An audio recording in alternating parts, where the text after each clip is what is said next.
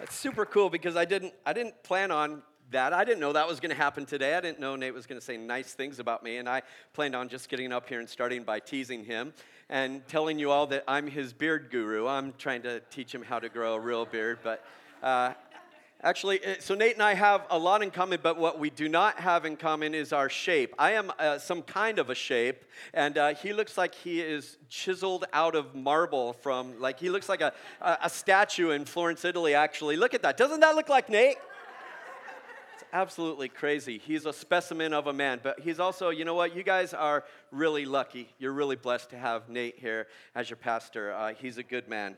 So my name is John, and I'm grateful to be here with you today. We're going to look at today Psalm 13, which actually a couple of weeks ago you touched on just briefly, and we're going to go back and take a look at that just so you know where we're headed. When I sat over coffee with Nate, and I asked him, I said, hey man, what do you want to accomplish with this series? We met up in Auburn at the Poor Choice Coffee House, which is amazing, right? Have you guys been up there? Oh my gosh. Okay, so both of you enjoy it. That's great. That's fantastic. So he said, I want this to be something where we all learn as a community how to approach God, looking at the Psalms and through the Psalms about what it means to be authentic, vulnerable, and honest with God. And I love those words. So this is what I hear when I hear those words. These are the stories that come to mind for me, right? When I think of authenticity, I think of Jesus talking to a woman in the book of John, a woman that culturally he was not supposed to be speaking to. And she asked him a question. She said, where should we worship? Should it be over here? Should it be over here? And Jesus says, no. Listen, this is what God is looking for. He's looking for worshipers who worship him in spirit and in truth. And we could spend all day talking about what that means. But at its core, it's really kind of, we don't only know God with our head, right? We don't only know God cognitively or try to know God, search after God, seek God, but also with our emotions, with everything that he's given us. So it's like spirit and truth. It's everything. It's very authentic. This is how authentic that kind of worship is and what it causes us to do. As Jesus is talking to this woman, he starts telling her stories about all of the things that she's done in her life. And some people might think those stories that he told are shameful. They're not things that you really celebrate, right? You know what she did? She got excited. And she ran into the town and she started telling everybody, come and meet a man who has told me everything I've ever done. But it was the bad stuff, right? But see, the thing about authenticity and our relationship with God is, man, it is an incredible spot to be where everything that we have going on inside of here and inside of here, God knows. We just talk about it. We know we're not going to pull one over on God. We're not going to surprise him. He's not afraid of that stuff. And to be fully known by God and to know that he is revealing himself to us, that's authentic. That's beautiful. And so I love that word. And then vulnerable. This was the other word that Nate said he brought up in regard to this series. Vulnerable. I think of the Apostle Paul's words in 2 Corinthians 12, where he talks about God's strength being perfected in our weakness. He says, God says this to him, my grace is all you need. My power works best in weakness. This is vulnerability. It doesn't mean that God wants us in a weak spot, like cowering all the time. That's not what it is. It just means when you and I get to the end, and we know what the end is, right? When we get to the bottom of the bottom, it's good to know that God meets us there. And everything that he is meets us in that spot. And he feels like a cuddly God at that spot, right? As I was preparing this, you have to. I'm going to give you a peek inside the mind of anybody who's ever putting a message together. It feels like we always start with, all right, God, what do you want to speak through me to them, right? And 99.99999% of the time, we go, oh, this is what you want to say to me, right? This is what you want to say to me. And so I'm excited to take a look at this psalm today because it is speaking volumes to me this week, this season. Let me ask you this. It's rhetorical. You don't have to answer out loud. All right? How honest do you think you are with God about what you're feeling inside?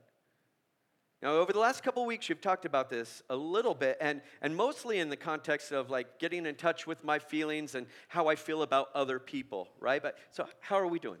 How do we feel about that honesty? Proverbs 12, verse 17 says, "An honest witness tells the truth, but a false witness tells lies." So, are we speaking the truth to ourselves and to God? What does that look like? The language there is literally, are we speaking faithfully? Are we breathing the truth? It's the nuance of the phrase there when it speaks of honesty in the Proverbs is the same nuance that the Bible uses when it talks about fidelity in a marriage, right? It's honest, it's real, it's not supposed to be broken, right? So how are we doing? Just think about that as we go through the psalm. And then ask ourselves this question: what does dishonesty look like? I think that's an important, different angle for the question. So not only am I being honest, but what about dishonesty? What does that look like? Well, I think Jesus people are really good at cloaking our dishonesty. Because I think sometimes our dishonesty is served as like the right religious words, the right religious sentiment that's wrapped in a religious-sounding burrito, right?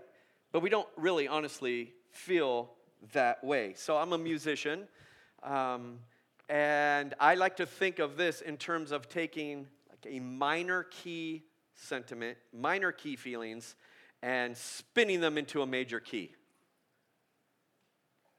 I'll give you a very real example of this, all right? I don't want you to dislike the song I'm going to bring to your attention, by the way. It's okay to sing the song. It's okay to enjoy the song, but here's the kind of thing that I mean with dishonesty and the minor key, major key thing. There's a song that's a little bit older. I have to check this. Maybe 10 years old. Matt Redman, this author, wrote it, and there's a refrain that says, "You give and take away. You give and take away. My heart will always say, Lord, blessed be your name." But you know how we sing that? We sing it like this, right? Woo! And I remember specifically like being in church one day and singing that and going, no, this feels dishonest to me right now. Again, I don't want to ruin it, but for me, I went, when I say those words, you give and take away, it's more like this, right? You give and you take away. Now, I want my heart to always say, blessed be your name, but you understand what I mean? How we take minor key sentiment and we spin it sometimes. So it's good to ask, what does dishonesty look like? How are things going? Oh, pretty good. Lie, right? How honest are we now with how we feel toward God? This is a whole nother level. Not only honest with our feelings, with one another, about situations, but how we feel towards God. Is there room for us to feel permission to be angry at God, to express discontent, confusion, disagreement, try on our sarcasm with God? I think I have the spiritual gift of sarcasm sometimes. It's not really a good thing, actually, but not always anyway. Sometimes never mind. All right. We're going to look at Psalm 13. It says this, all right? And I love this. We're going to read this out together, all right? We'll look at it here. It says this: "How long, Lord, will you forget me forever? How long will you hide your face from me? How long must I wrestle with my thoughts and day after day have sorrow in my heart? How long will my enemy triumph over me? But I trust in your unfailing love. My heart rejoices in your salvation. I will sing the Lord's praise, for he has been good to me." Now, I purposefully read this psalm like a Hallmark card, right? Because I think I wanted to kind of do it injustice at first, because I think sometimes this is how we approach reading the Bible or hearing the words in the Bible. We treat it like it's bathroom reading material or it's chicken soup for the soul, right? But there is something messy and disorganized about this psalm, this prayer. And I think it's important for us to know. I call this the for crying out loud psalm. My grandfather, this was his favorite saying. Like when he was displeased, when he had frustration, he would say for crying out loud. And it was usually like working in the garage on something. He would bang his knuckles and, oh, for crying out loud. And that wrench would go across the room, right? So I think there's that happening in the psalm, but I also think it's a double entendre. It's a for crying out loud. In other words, there is volume behind these words. Right? This amp goes to 11, right? You got it. You're a musician. It's all right. All right. There is volume behind these words, these honest words. Now, if you're reading along in the Bible, you may have noticed that I skipped, when I read it off the screen, what's called the superscription. The superscription is like the liner notes of the album.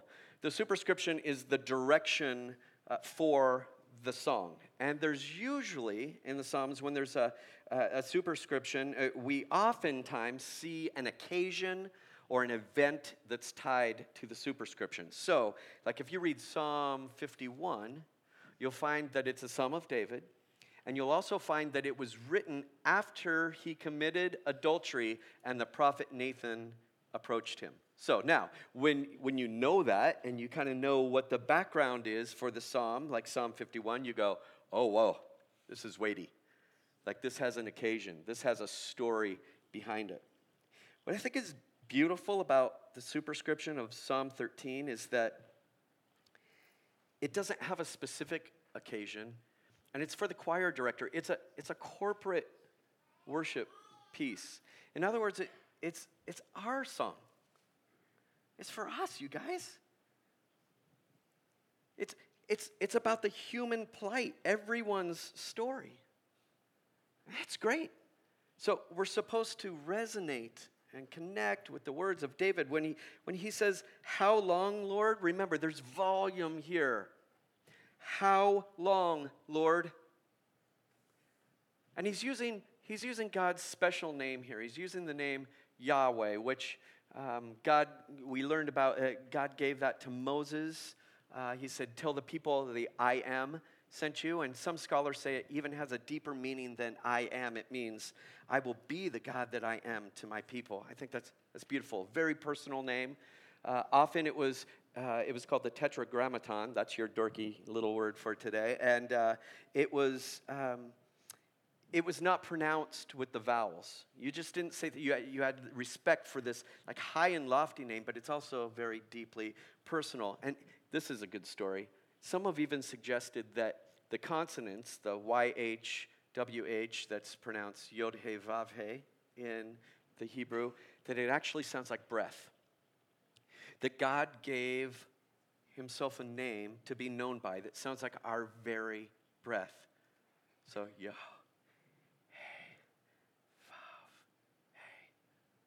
Wild, right? And some have also suggested then when we talk about a baby being born and breathing screaming their very first breath, that they're actually speaking the name of God. That's a mind blower, right? This is the God that the psalmist is talking to. How long? He says it 4 times, which, by the way, if you're a U2 fan, it's the exact same amount of times that they use how long in Sunday Bloody Sunday. High five. He says, will you forget me forever? How long will you hide your face from me? In other words, he's saying, how long are you going to ignore me? Are you oblivious, God? Are you absent? Are you concealing yourself? Are you camouflaging yourself? Is this a game for you? Are you wearing a mask? Because I don't see you. Wow.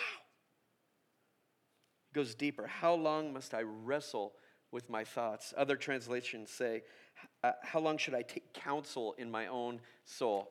You ever been to counseling? I have. I am Not only a member of that club, yes, I'm a president, yes. Counseling, I've counseled other people. I've sat and been counseled. Beautiful thing. Love counseling. Now, when you go to counseling, what do you expect? You can talk out loud. It's okay. We can play. Honesty, sure. You expect that you're going to be heard, right? Not only do you expect you're going to be heard, what do you expect after you tell your story? Response. Wisdom. A way forward. Tools. Something. Give me something, right? Otherwise, we don't want to pay for counseling anymore, right? If we're not getting anything out of it. And the psalmist is saying, do I have to counsel myself? Because I feel like I'm just speaking and you're not saying anything back. I feel like my prayers are bouncing off the ceiling. I love that.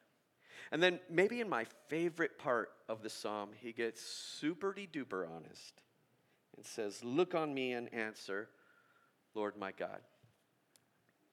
You have kids? They're not paying attention to you.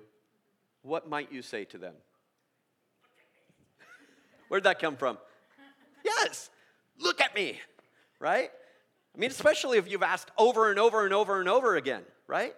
You might grab their little face even. You love them to pieces, but you might grab their little face and look at me, right? That's what's happening here. The psalmist is so raw and honest that he's grabbing God by the cheeks and saying, consider me, pay attention to me. And another nuance of this word is respect me. Wow, that is intense. Then he goes on, give light to my eyes or I will sleep in death. It's real poetic language here, which, by the way, this whole thing is a poem. We see this Hebrew parallelism in the poetry. How long this? How long this? How long this? And it's supposed to add this intensity and rhythm and meter to the poem, right? Because in Hebrew poetry, there's this rhyming thought thing going on all the time. And so it's supposed to feel like it's chugging away like a train when we read this thing. And then he says, give light to my eyes. And the language that he's using here is like, make daybreak happen. Make the sun come up. Crack the sky for me. Why? Because I am dying here. Do you see that? Like, don't just pass by that language. You guys, we've got to understand that when he says, I will sleep in death, that what he's saying is, I'm dying. I'm at the end, God. Prayer, true confessions, is one of the most mysterious, confusing parts of my life. I've been following God since I was 9 years old. I've been a Jesus follower, so 20 years. Thank you. Anyway, stupid. I'm so sorry for that. I still don't completely understand it. I'll tell you why I do it. I mean, there's a whole bunch of reasons why I do it. Number one, Jesus prayed, so I'm a Jesus follower. I want to do the things Jesus did, so I pray. I talk to God like Jesus talked to his Father. It centers me. It gets my mind off of me, especially like if I'm praying for my enemies, which that's a trip. And I'm not talking about your enemies like wherever, overseas in a different country, whatever, the man. I'm talking about like people that if we're legit honest, we don't like so much. We probably hate them. Like that's a real deal. It changes me when I bring that to God and I talk about that. Prayer helps me depower my yucky thoughts. When I hear myself say things out loud to God, it helps depower them and settle things in my heart. And that's a habit I'm in, by the way, is praying out loud, because there's something about hearing yourself say the words out loud to God. It makes me more thankful. But here's the other side. Here's what I also know about prayer. God doesn't always answer me. Certainly not in the way I want. God doesn't change his mind sometimes. Sometimes it feels like he doesn't hear me. I certainly know by this point in my life that God doesn't do my bidding. But I believe with every part of me that God wants me to be honest with him and not hold anything back. So there's David, who wrote this psalm, another favorite honest person in the biblical account for me is a guy named Jeremiah. He's a prophet. It's the longest book in the Bible, about 626 BC. Jeremiah is a prophet. And God at the beginning of Jeremiah sets him down and says, Jeremiah, this is my paraphrase, it's going to be good. I got some things for you to say, and I've got your back. Don't worry. I'm not going to let them take you down. Then you get about 20 chapters into that. And after Jeremiah is beaten and thrown into stocks, and you imagine him outside the city with people insulting him and spitting on him and throwing rocks at him, you go, what lexicon is God using where protection looks like this? So what does Jeremiah do? I love this in this honest phrase. Just listen to these 4 words. Jeremiah 27, he says, you deceived me, Lord. What's another way to say that? You lied. God, you're a liar. Wow. Now, this gives me hope because Jeremiah was not struck dead by lightning at that point, right? The psalmist David was not struck dead by expressing these words in the Psalms time and time again. So that gives me hope that I watch these people saying these brutally honest things throughout history, and I go, you mean I can approach God like that? Yeah, I have that kind of an invitation. So when I start feeling confusion and abandonment and resentment and anger towards God, that's a good spot to start. And to talk normal. Not to put on lofty words or spiritual sounding words, but just to talk normal to God. Like we would talk to somebody when we're sharing coffee. To talk and say, this is how I feel. And to feel all the feels. Here's the great thing. David, Jeremiah, they were convinced of God's character. And this is why they felt the freedom. When we're convinced of God's character and love, then we know it's safe. We know that it's safe, and that's a beautiful place to be. And Jeremiah talked about God being the creator, about God being powerful, about God being the redeemer, about God being everywhere present, about God wanting to heal everything. Jeremiah always talked about these things. I think the more you and I, too, talk about those things and dig into the character of God and walk with God, then we start to feel more and more safe to be able to say what we feel to God. He's a parent. I'm a parent. I remember, my youngest daughter's 20 right now. But I remember when she was a little kid, just like yesterday, I remember her storming out of her room and super loud saying, I hate you, to me. Who knows what I did? I hate you. Now, if your child has ever said that to you, what do? You love them. Still. Like, I just wanted to hug her. Did I want her to say it again to me? No. But did I, send her to bed without dinner? No. No. I wanted to know what was going on inside of her. I wanted to be that much closer to her. See, that's what God does with you and I. He can handle it. Psalm 62:8 says, pour your heart out to God. He is a refuge for you.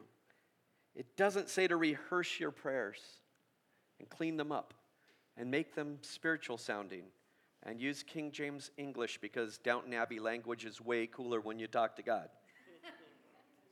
It doesn't say put on a happy face. It doesn't say turn your frown upside down. It doesn't say take out the cussing or the hand gestures. God is a refuge. Now, the end of this Psalm 13, has this upswing, right? Where he says, I trust in your unfailing love. My heart rejoices in your salvation. I'll sing the Lord's praise, for he's been good to me. I don't think we're supposed to read this like everything is all wrapped up nice and tidy for the psalmist. We're supposed to see that he's now leaning into what he knows to be true about God, but he doesn't necessarily feel at this point. It's like a self-fulfilling prophecy, and he's saying, I'm going to keep going here, God. I want to be thankful. I've seen you be faithful before, so I want to lean into this. I trust that everything's going to be okay. Give me perspective. I think that's what's happening at the end of this. Not that everything feels all nice and tidy at the end. If we rely completely on how we feel at the end of our honesty, then we're never going to be happy with that. There's an old story.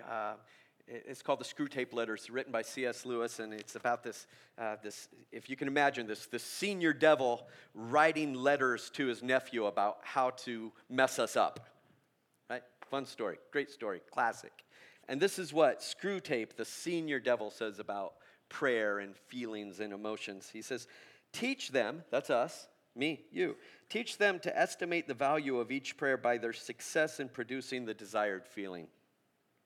Never let them suspect how much success or failure of that kind depends on whether they're well or ill, fresh or tired at the moment. Oh, I think that's just such a great story and a great thing to imagine. Look, if you don't hear anything else today, then please hear this.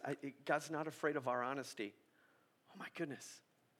Like he's inviting us to the table to talk with him like his kid, because that's who we are. The Apostle Paul said this in a great spot of Scripture. He said, I'm convinced that neither death nor life, angels or demons, neither the present nor the future, nor any powers, neither height nor depth, nor anything else in all creation will be able to separate us from the love of God that is in Christ Jesus our Lord. And I would add, and certainly not a messed up, honest, confused, hurt, despondent, or even angry prayer. We're gonna practice something today, and I'm gonna ask the ushers to pass something out to you. Did you get them already? Have you been reading ahead? Is it like one of those Scantron things? Like where you? I should have. Okay, so this is a personal Mad Lib of Psalm 13. And this is, as I was thinking through this, do you remember Mad Libs as a kid? So like there were these books and you just filled in the nouns and the adjectives and the verbs, if you remember what those things are. Try to make it easy for us, but here's the prayer. How long is this going to go on, Lord? Seriously, for crying out loud.